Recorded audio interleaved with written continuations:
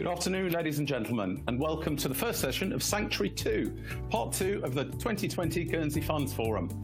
My name is Rupert Pleasant, and I'm the Chief Executive of Guernsey Finance. Obviously, it is a shame that we can't hold our flagship event in London as usual, but we are nonetheless excited to be running this event across 3 days this week.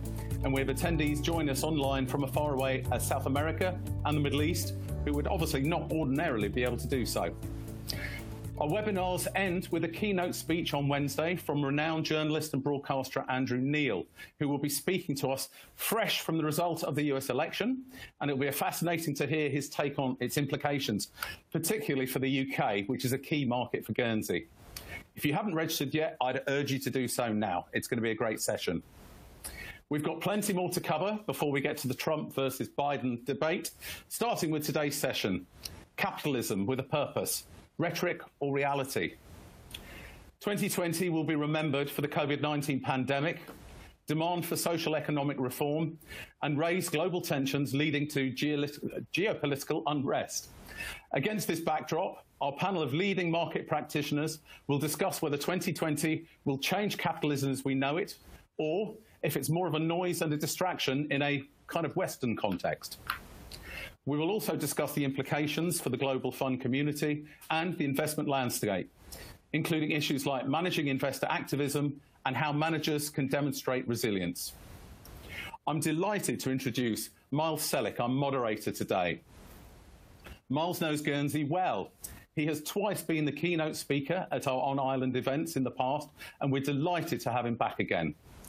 Miles began his career in broadcasting, making and presenting radio and television programmes for the BBC and others. He moved on to work in the UK Parliament, where he focused on foreign affairs and defence issues.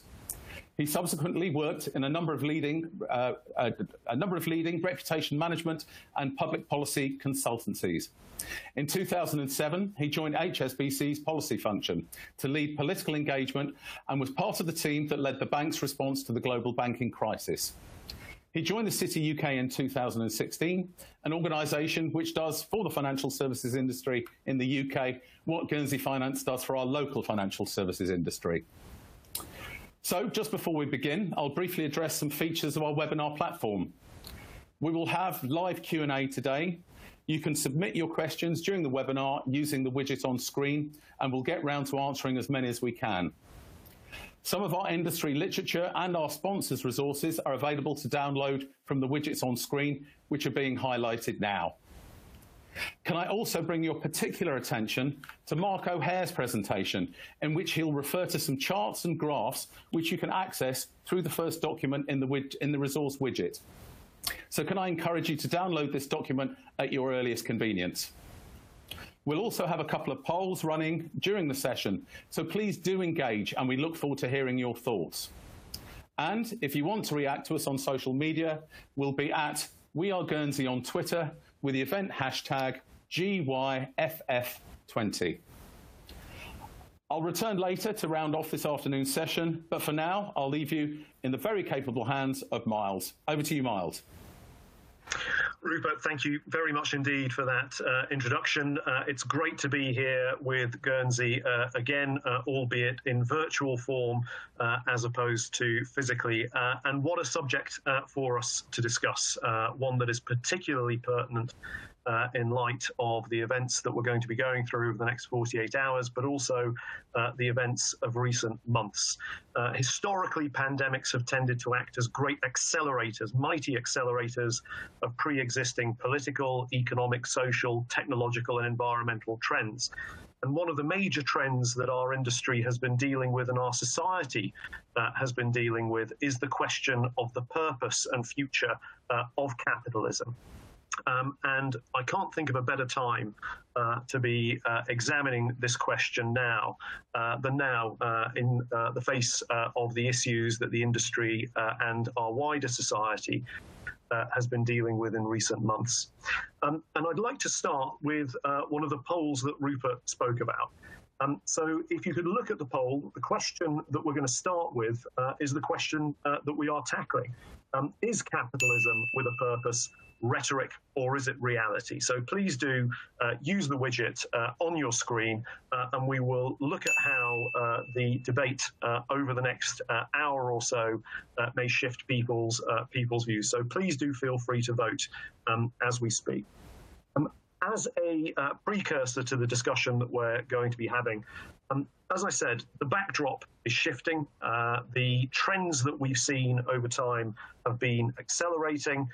And so there are real questions about social purpose and social expectation on capitalism and the role of capitalism, and not just in the West, but in developing economies as well.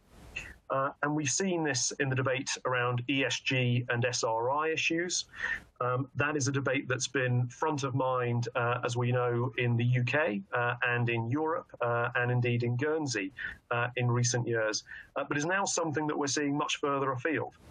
So the progress that we've seen in places such as China, in particular on the development of green bonds.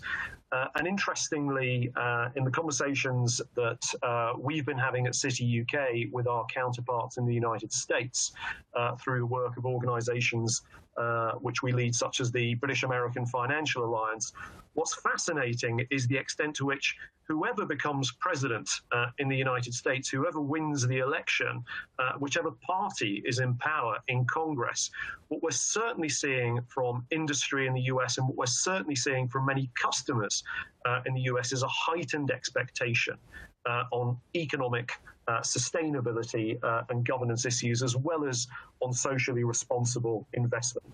And I think that raises some really fascinating opportunities and some really fascinating challenges for Guernsey and its role in this context as a major global finance centre, with the expectations that we're going to see not just now, but in the months and the years ahead, presenting some real potential commercial opportunities and some real expectations in terms of what customers want to see.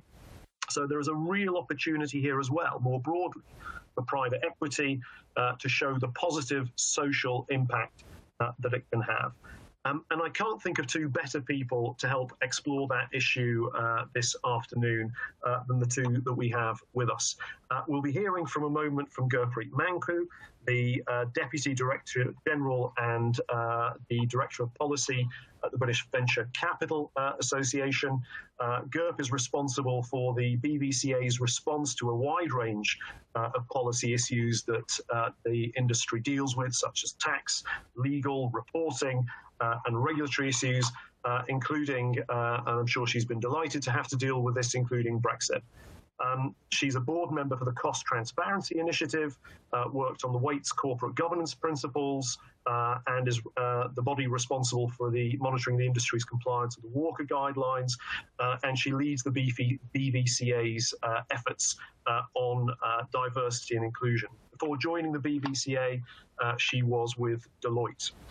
We're also, after GURPS, going to be hearing from Mark O'Hare, the CEO of Prekin, which is the Alternative Assets Information Service, an independent business with 11 global offices providing extensive research and data on the entire global alternative assets industry. Mark started out with Boston Consulting, and following that was one of the founders. He founded Goodall Alexander O'Hare & Co., an independent strategy consulting firm. And in 1993, he founded CityWatch, the UK's leading shareholder information service, which was acquired by Reuters in 1998. So we'll turn first to GURPS in a moment, after which we'll hear from Mark, and then we'll have a discussion between the panel, after which we will open it up to questions from the audience. Please do feel free to use the Q&A box on your screen to throw those questions at us. Before I turn to GURPS, I can see that there is a healthy majority, 60.2% for capitalism with purpose being a reality, but a fairly large skeptical group of nearly 40% of you who think that it's just rhetoric. Well, hopefully we may be able to shed some further light on that in the coming hour or so. And with that, GURPS, over to you. Thank you, Miles. So to start with, I thought I'd give you a quick update on the BVCA itself. So the BVCA represents about 300 private equity and venture capital firms that have UK operations, and it includes everything from the smallest startup venture firm investing in seed or Series A capital, all the way through to the UK mid-market, which represents a large constituency of our membership, all the way up to the large global buyout houses that have a base here in the UK and across Europe. Now, our members have invested around £43 billion into UK businesses in the 5-year period running up to 2019. That includes around 3,000 UK businesses, and 60% of that 40 billion investment was outside of London. And it included £11 billion going into the Midlands and the north of England. Each year, when I look at the data, the majority of investments our members make are into SMEs. And at the moment, we estimate there to be about 970,000 employees in our members' portfolio companies. Now, that's just data we're collecting. So actually, the numbers are going to be much larger than that in practice. So, my view, and perhaps I'm a bit biased, but my view is that our industry does represent long-term investors. A number of us have either previously or currently worked with funds, and we all know that they're long-term in nature. A typical term for a fund will be 10 years. But in practice, that often stretches out to 12 years, 13 years, possibly up to 16 years or longer when you're looking at venture capital firms. Now, we've got that capacity to invest for the long-term horizon. And we know that our members hold companies for around 3 to 7 years. So what does that mean in practice? Well, it means that we can invest throughout an economic cycle, and we can invest and support our businesses through the downturn. And that's something that I've seen throughout the COVID crisis. We know that our members have continued to invest, including in new deals, and that's something that Mark will touch on with his data. But the point that I really want to draw out is that the cumulative experience our members have when it comes to managing companies, that active ownership model that we have, and the good credentials when it comes to environmental, social, and governance matters, means that our members are well-based, and not just our members, but private equity and venture capital firms in general, were well-placed to support businesses throughout the crisis and the continuing crisis that we're all dealing with here. This meant that they were able to support businesses as they dealt with cash and liquidity concerns, given the drop-off on demand, but also were able to bring support to the businesses when they were looking at the different government funding schemes out there and the different government support schemes for jobs as well. But I think one point that has really come through, and Miles touched on it earlier, is that our members would have supported businesses as they adapted to this new digital environment that we're working in. We've seen a significant amount of digital transformation, and the businesses that private equity and venture capital firms have been investing in have been leading the charge there, and in many cases accelerating work that was already planned. So yeah, when it comes back to the question of rhetorical reality, I'm clearly in the reality space. And that's not surprising, because for the last few years, if not longer, I've been working with the industry as it looks at how transparent it is when it comes to its ownership of very large UK businesses. And this falls under the work that we do on Sir David Walker's guidelines for transparency and disclosure in private equity. Now, over 50, in some years 60 to 70 portfolio companies have been disclosing more information about their activities, and this stretches beyond financial metrics. This talks about areas such as strategy, business model, how businesses have been supporting their employees. We've updated the guidelines to cover things such as diversity as well. And then looking really hard at the trends and factors affecting the business and further disclosing all of this to wider stakeholders, not just their owners. That's an area that we've been collecting data on for the past 12 to 13 years as well. And that data shows that when it comes to the overall return generated when these assets are finally sold, it's not just down to market movements, certainly not down to just leverage. It's about the real improvement in those businesses that we've supported, and again, that's all supported by growth. You need to have generated sustainable growth in these businesses to generate those kind of returns for your investors, and the numbers do back that up. The other point is that regulation is catching up. So whether it's ESG or sustainability regulation, or more detailed requirements when it comes to corporate governance in the UK and the reporting around it, it is catching up. And I think with this industry is well placed to meet those requirements. So that's my pitch here. I'm hopeful that I've changed the minds of some of those that are critical, slightly critical. But back to you, Miles. GURPS, thanks very much. I think we will use a poll later to see how effective this panel has been at either solidifying people's pre-existing prejudices on this question or perhaps shifting them. But I think that's a great setting out of where we are. And I'd like to hand over to Mark to take us the next step on the discussion. Mark, over to you. Thank you very much, Miles, and good afternoon to everybody. It's a pleasure to be here with you today, and thank you all for taking time from your schedules to join us. I was really interested, and I jotted down Rupert's question at the beginning, will the current environment change capitalism as we know it? And Miles, you sort of responded to that and said that one of the things that we're seeing is existing trends get amplified and accelerated by crises like this. And I think as we look around ourselves, we all know that retail and shopping have changed and won't go back to where they were before. Ditto travel won't be the same, and ditto how we collaborate and work together won't change. And my sort of take on this is that actually capitalism itself is also changing, and along with these other things, changing for the better. Some things are changing, some things are staying the same. I'd like to cover three themes that I draw from Preqin's data, and all of this is available on as Rupert said, on the platform. You can download the charts. But firstly, I'd like to think about the impact of COVID-19 on private equity and private capital. And is this is the model broken?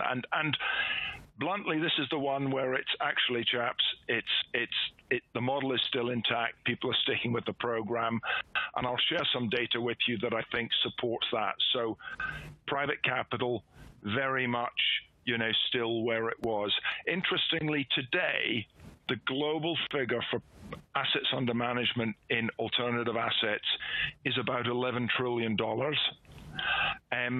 Preqin's estimate, or forecast, is that will grow to 15 or more by 2025. And if you do the maths, that's $2,000 per man, woman, and child on the planet. It's almost the term alternative is no longer appropriate. The second theme I'd like to touch on is private equity's role in exiting from COVID-19. What role can it play there? And the final role is about responsible investing and ESG. And I'd like to just share some information with you that I think demonstrates the fact that ESG is very real. But I think we're then going to throw that over to all of you to see whether you agree with that thesis. So on to the first one, private equity and private capital. I mean, if I share some data with you and look globally at private equity and venture capital fundraising, 2017, 18, 19, that was running at $700 billion a year, reached 720 in 2019. This year, as at the end of October, the end of last week, it was about 440 billion. So 2/3 of the way towards last year's total. Usually the last quarter is a very busy one. I don't think this year will be any exception. I personally doubt it will quite reach 700 billion, but I'd be enormously surprised if it's below 600, even 630, 650 billion. So a slightly tougher year, but still the money is flowing in. Looking at other aspects of activity, deals. Last year we saw about 6,000 private equity-backed deals globally. Thus far, we're at 4,200 deals. Again, it's not going to be a quiet year for deals. It's going to be quite busy, and venture capital deals, frankly, even busier. 16,000 deals last year. We're up at 12,000 this year. But in terms of money, there was about 250 billion invested in venture in 2019. We're already up to 240. So this year is going to be, in fact, a very strong year for venture capital. You've got to ask why that's the case. Why are funds being raised? Why are deals being done? One of the key things that we look at Preqin is, follow the money, look at the returns. And if you look over the long term, and one of the charts here is showing data from the millennium through to today, private equity has, very broadly speaking, outperformed public markets by about 4% a year, 400 basis points. And if you look back at the global financial crisis, and those of you who've been in this industry for a while will remember the obituaries that were being written for private equity. Yes, values came down in the crisis, no worse than values in public markets, but since then have recovered more strongly. And again, at the beginning of this year, our latest data is March, which, as you recall, was the darkest moment of the pandemic thus far. Yes, values had come off, but again, no more so than public markets. So private equity's got a really strong record of delivering returns. And then what do investors intend to do? The asset owners, the pension funds, the endowments, and so on. Well, we ask them this question on a very regular basis at Preqin, most recently in June of this year. And the story, the response we're getting is the following. When we ask people about what are you going to do this year versus last year, will there be a short-term impact? Broadly speaking, for 2/3 of investors, there's no change. For about 14-15%, there's going to be some change of a negative nature. And for about 11%, there'll be a slight increase. So a slight move to doing less. Again, that ties in with the fundraising figures. When we ask them, what are you going to do in the longer term? Unequivocally, it's I'm going to keep things the same, or I'm going to invest more as a result of the COVID crisis. And that makes perfect sense. I think Gurpreet, described in her section, how private equity-backed companies have been at the forefront of adapting, making the digital transformation. And investors get that. So they get the good, solid long-term track record, and they know that private equity-backed businesses are going to be adapting very quickly. So in terms of, the long-term picture, is the model broken or is growth going to continue? It's an absolute yes. The model is intact. People are sticking with the program and looking for opportunities. Talking briefly about the role of private equity in the exit. If we look at private equity itself, globally, there's about $1.5 trillion of dry powder. That's funds that investors have committed to funds, they haven't yet been invested, and the GPs are out looking for deals. In Europe, that figure is about 280 billion. So vast pool of capital ready to invest, looking for opportunities, And if history is any guide to the future, private equity fund managers will find those opportunities and back that up with capital. So private equity has a huge role to play in getting the UK, the European, and the global economy out of the doldrums of COVID. Moving on briefly to ESG.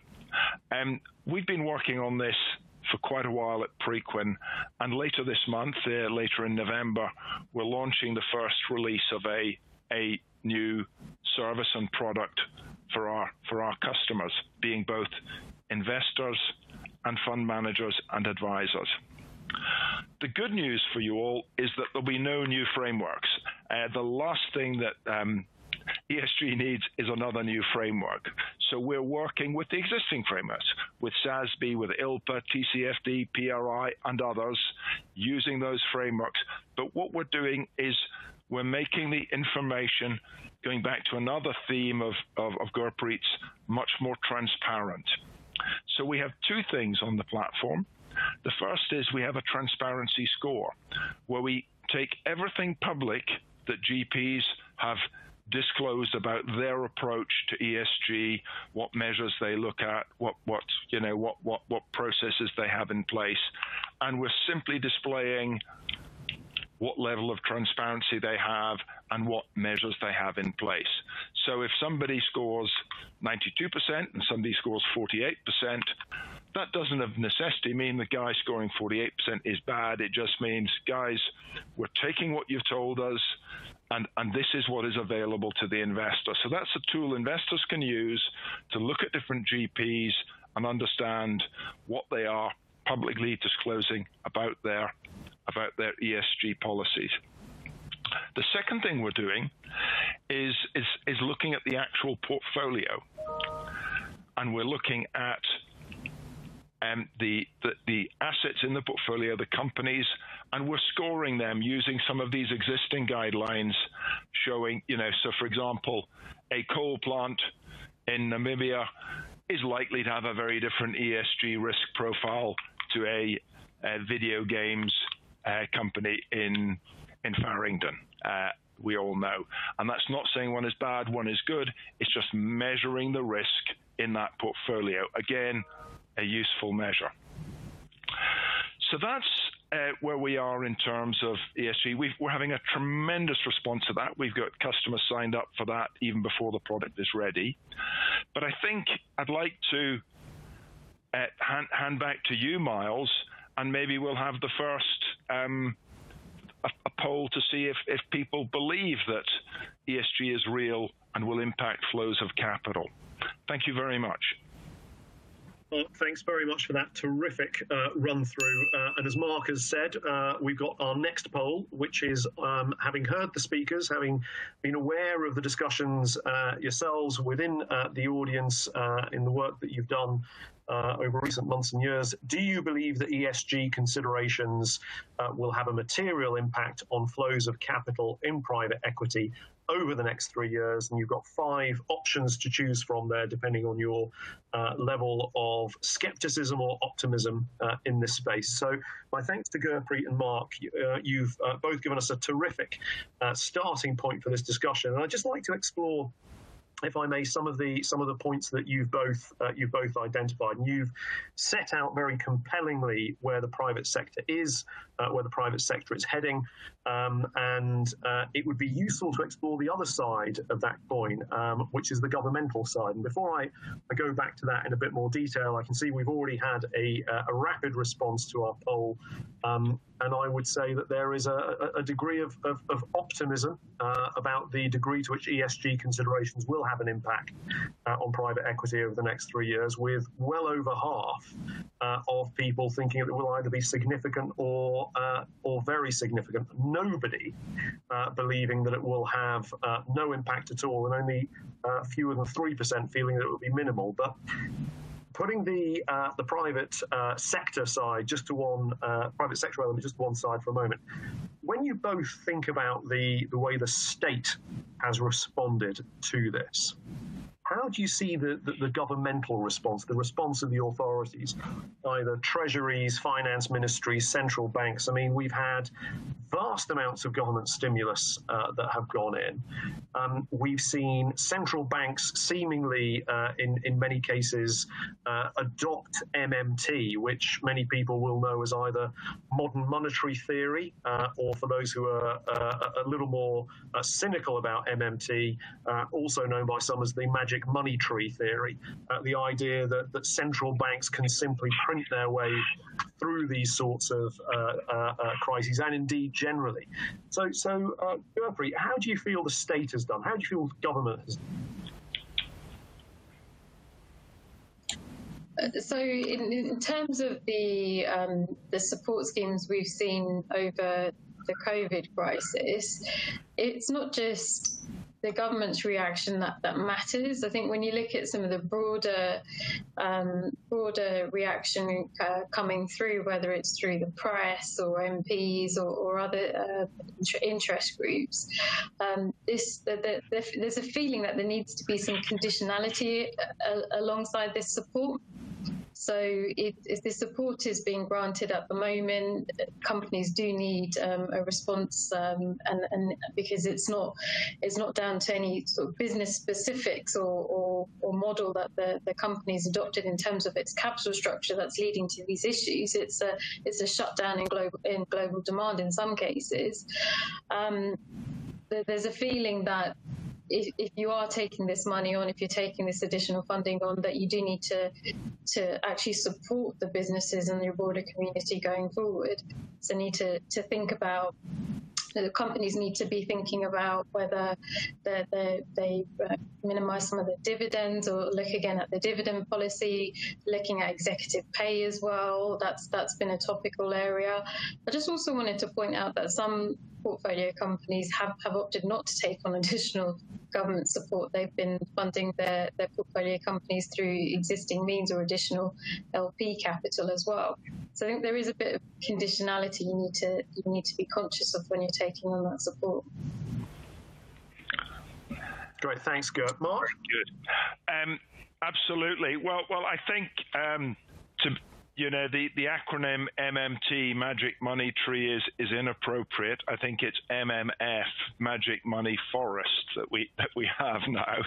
That seriously, look, I think the positive side of government intervention, and if I can broaden that out to include central banks as well, has actually been very positive, because I think in the global financial crisis, I think we'd all probably concur that central banks and governments reacted in a new way and did provide the support and stimulus that there hadn't been in such a concerted way previously, and I think we should all be grateful for that, and I think the same is happening now. So I think the scale and rapidity of the response has been positive. I think one of the dangers from this, and this is nothing new from me, but from Andy Haldane, the chief economist of the Bank of England, is that one of the dangers of massive intervention is going back to the points that you, Miles, and Rupert made at the beginning about already established trends being massively accelerated by the crisis, and we're seeing trends in shopping and retail, we're seeing trends in travel, we're seeing trends in real estate and commercial offices and so on. There is therefore, by supporting companies, there's a real danger that that support is uncoupled from the market, and a lot of the money goes to support businesses that frankly are not sustainable in the long run anyway, and whilst that has its benefits and defers the pain, it also defers the ability of the economy to adapt. And I think I think that's a real issue. I think we do need to be as a society and an economy, be dynamic and adapt to changing needs, not to save the high street, because that's something we should do, or save the pub industry, or whatever. So it's sort of recognizing, from what you're saying, Mark, it's sort of recognizing that capitalism at its heart can be responsible and has to be responsible. And I would personally argue successful capitalism has always been responsible. That's why long-term companies are long-term. They tend to take a wider view. But you were also talking about the need to unleash creative destruction, that you have to free up assets. You can't have a second wave of zombie companies emerging. That sort of brings with it real classic sort of challenges politically, socially, economically, in all sorts of ways.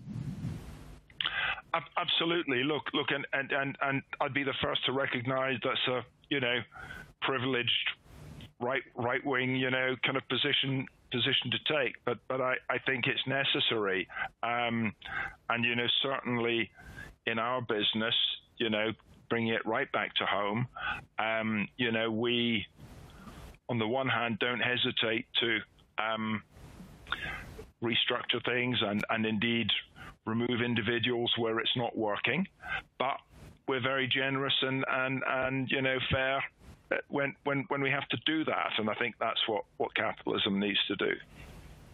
Can I just, I'd be interested in both your views on when you look at the major, we've touched on the major social changes, the major public policy challenges, the expectations society has.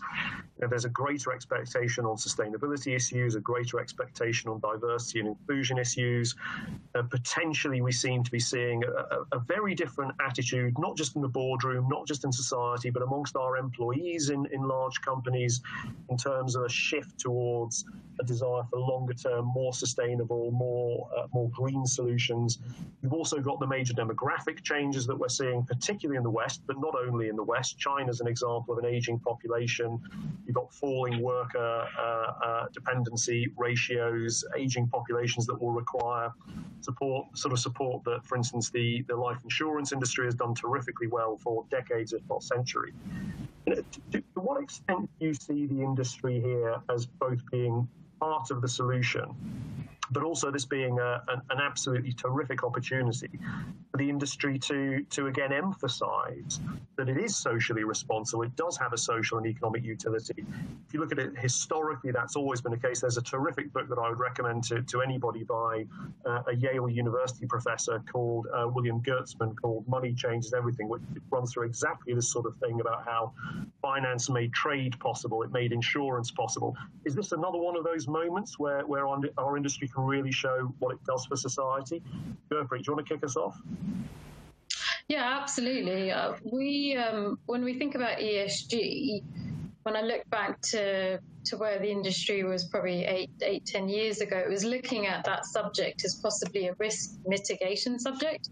So in terms of due diligence and before you make an investment, how does ESG affect our risk in this particular investment? But it's much more integrated now. It's much more part of the overall process, not just whether or not we should make an investment. And actually, it's key in many cases to the value created for both in the business sense and for the shareholders and the asset owners, but just value created for other stakeholders relevant to that business as well. And you can see that through lots of different aspects of the work that we do. You have funds out there that are specifically sustainability focused and market those credentials. You've had this huge growth in impact investing, both in the mainstream asset management markets and in alternatives. And the point on the last item is that impact investment is no longer looked at as some sort of philanthropic exercise or charitable giving or anything like that. It's actually looked at as an investment opportunity where returns are generated as well as doing environmental and social good. So I think we definitely can be part of the solution going forward, but I actually think that a lot of this activity is already happening when firms think about the environment and the markets in which their businesses operate in some cases, I suspect the regulation is probably catching up, and in others, it's nudging people in the right direction. Thanks, Mark. I absolutely agree with you, Gurpreet, and I think at heart, ESG is really about sustainability in the broadest sense.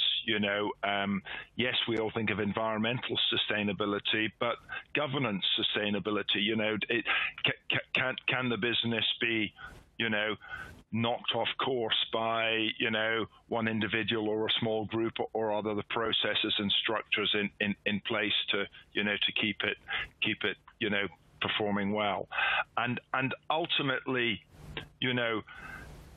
a desire for ESG should be driven by blatant self-interest rather than complying with regulations, because if you think about it, having a diverse and inclusive and fair kind of work environment, well, what does that get you? It gets you access to a larger pool of talented people and people with diverse views, and that can't be anything other than good for a business. So on all those dimensions, it makes sense. And finally, I think the real lever that's going to that's the carrot. The stick is less regulation, but more that the biggest investing institutions are really now very serious about ESG and want to be, investing their dollars in the right sorts of companies. So if you as an individual business or as a private equity firm, want to attract a good valuation and attract the flow of capital, well, get with the program, and I think they all get that. I think that's a terrific note on which to move into our next poll, and also to move to the questions from the audience, which are coming in absolutely thick and fast. So thank you very much for those. Please do keep those. Please do keep those coming.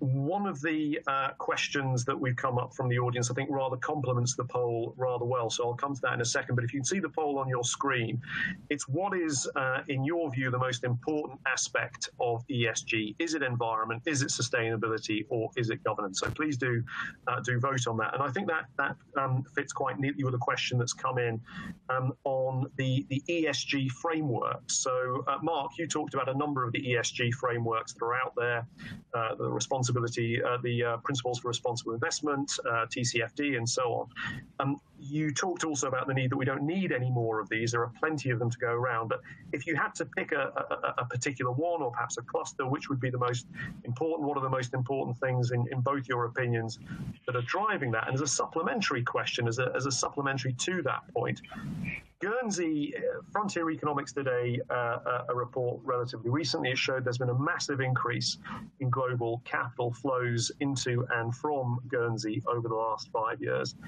How do you see the role of Guernsey as potentially helping drive the take-up of some of these frameworks? What is the role of a centre such as this in helping promote that? Mark, do you want to kick off? Absolutely. Thank you for the opportunity, Miles. May I just say on the poll here, unless I'm wrong, I think it should be environmental, social, and governance rather than sustainability, because I think sustainability covers them all. So I'd ask people to think of social as they do that. That's a very good point. Good spot. You get the Mars bar for the deliberate typo. I'm going to dodge the question on which of the frameworks is most important, because I genuinely think they all are, and I think that they're looking at things in different ways, and that's no bad thing. We always see that in the early stages of any movement, different standards and measures, and yes, we'll settle on the best ones over a period of time. But just the kind of what can Guernsey and other jurisdictions do? That's enormously important, because one of the people buy cars and houses for all different reasons, and people invest in funds for all different reasons. And we like to think that we're ruthlessly logical and analytical in our decision making. The answer is we're not. There is emotion and comfort there, and a big comfort comes from the concept and demonstration of standards and that are applied. And I think someone like Guernsey can and does have an enormous role to play there in providing, through those standards, a level of comfort for investors. So I think it's the choice of for a fund manager, the choice of jurisdiction for the fund is not purely again a mathematical one. It's kind of what does that say to the investors who I'm hoping to attract into the fund. Thanks very much, and I think we may be able to see the results. Here we go, social. So the recategorised S, very definitely with a majority there, and then pretty neck and neck between environment and governance, which is fascinating. But Gurpreet, over to you.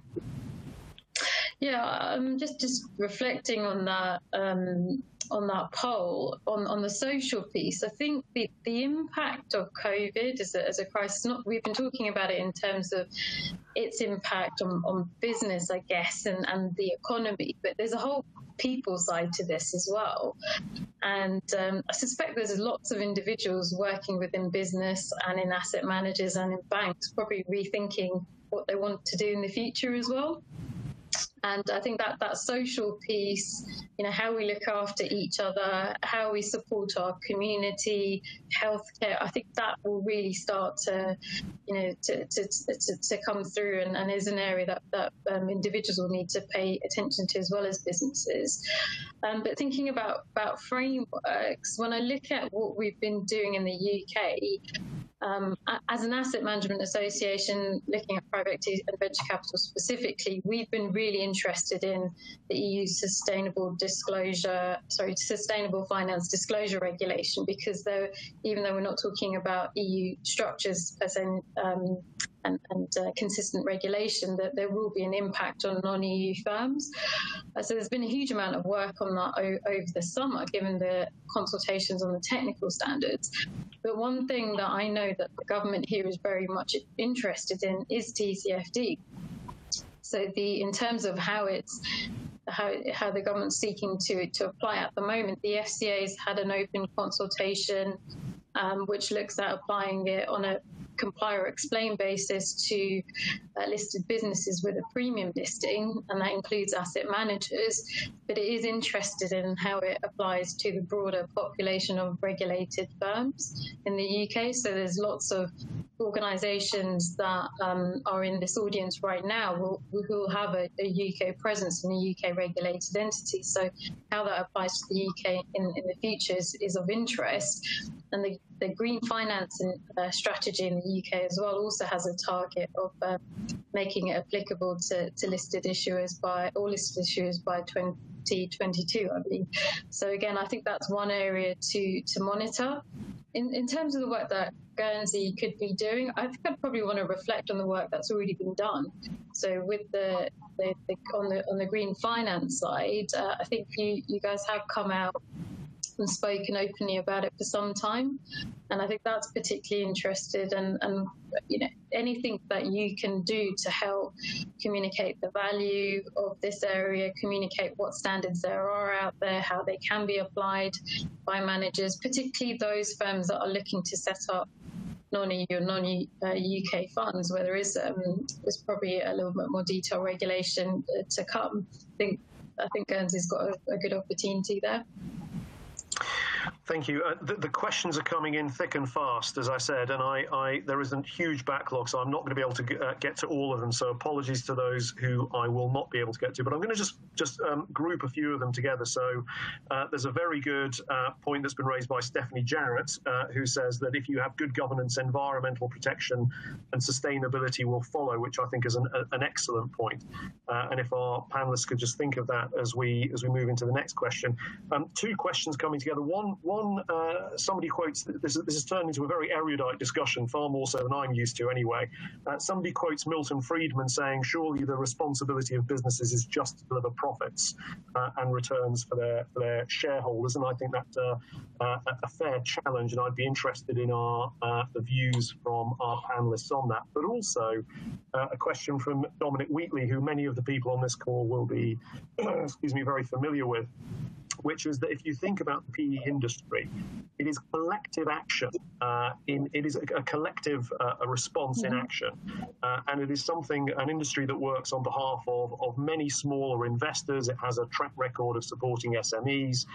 Is this an area where PE in particular can stress and look to be harnessed as a way of delivering some of these ESG outcomes that we're talking about? Gurpreet, perhaps you'd like to kick us off. Yeah, I mean, on the point around shareholder primacy, this is an area that is being tested in the UK. I've seen it tested in subtle ways when we're looking at things such as corporate governance principles that apply to large private companies, and more broadly, any large business or corporate in the UK needs to state how directors have complied with their Section 172 duties, which talk about shareholder value, but also consideration of other factors and other stakeholders, including employees, suppliers, and customers. So this notion that it's just about profits, it is being tested. Whereas legally, yes, you do need to do things in the interests of your shareholders. I think most private and venture capital firms will recognise that that's not enough. You do need to think about the impact of your actions, the business's actions on the broader stakeholder community, because that overall does affect value, and that expectation is there. Great, thank you. On the point around sorry, Gurpreet, I didn't mean to cut. Sorry, I was just thinking that I didn't answer your last question about the role of the industry. Yes, we do need to talk more loudly about the impact we do have on the economy here. I mentioned the employment numbers. I know that that's something that the government recognises, but it's that investment in SMEs, it's investment into businesses that are growing, that are transforming, that are becoming more sophisticated.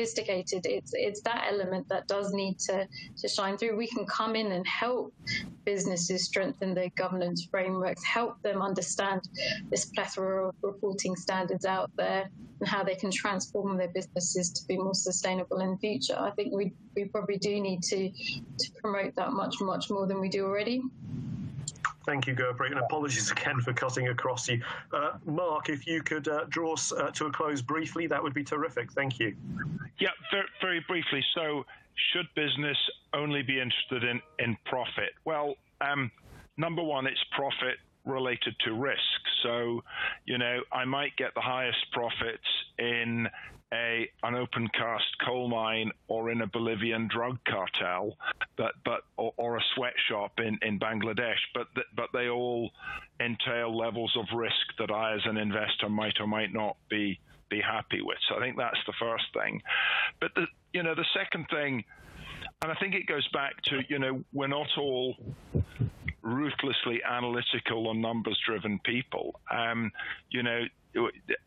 Emotion and other factors do come in. So, I believe that, yes, profit is the primary responsibility of capitalism and therefore of companies.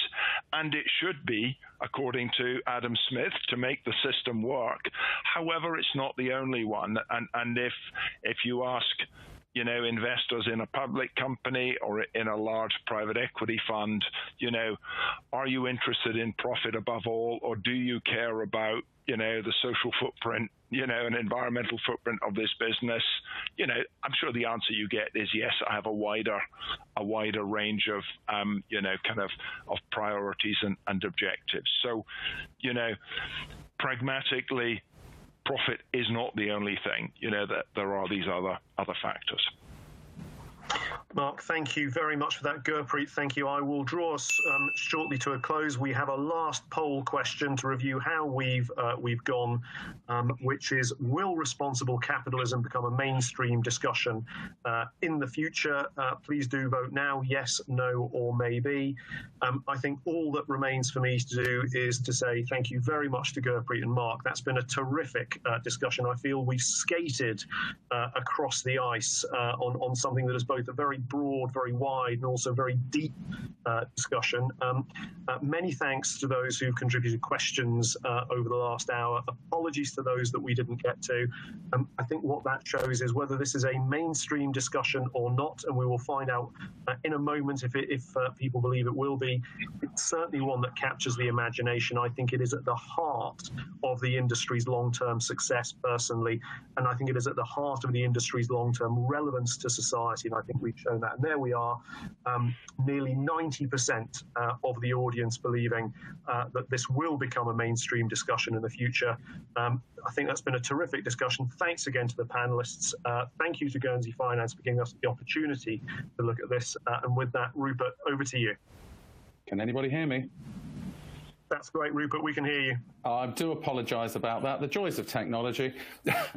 Miles, thank you very much indeed, and also to Gurpreet and Mark on a very thought-provoking discussion. I thought it was particularly interesting to hear the panel's thoughts on how the majority of investors are sticking with the programme despite COVID-19.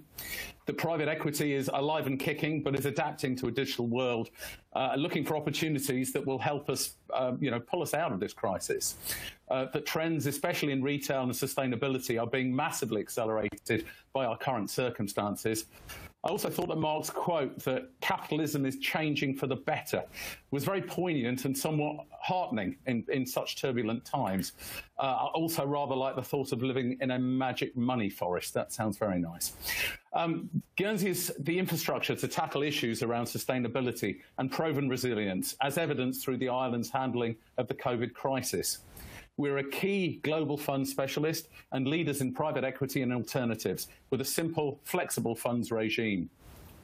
Before we sign off, in addition to our panelists, I'd also like to thank the team at Guernsey Finance for putting this event together, our headline sponsors, Kerry Olsen and OSIA, all our many supporter sponsors who you can see details on the screen, and our media partners, the BVCA and Funds Europe. And finally, a big thank you to all of you who tuned in. If you know anybody who'll be interested by what was discussed today, the webinar will be available on demand on our website shortly, so please feel free to share that link. Please also do complete our survey. It's really important for us to get your feedback. We hope you can tune in again tomorrow for our second session, moderated by James Bromley, at which we'll be hearing from leading market practitioners about their experiences in managing investors and how Guernsey's strengths have supported their needs in the current climate. But for now, it's goodbye from Guernsey and have a great afternoon. Goodbye.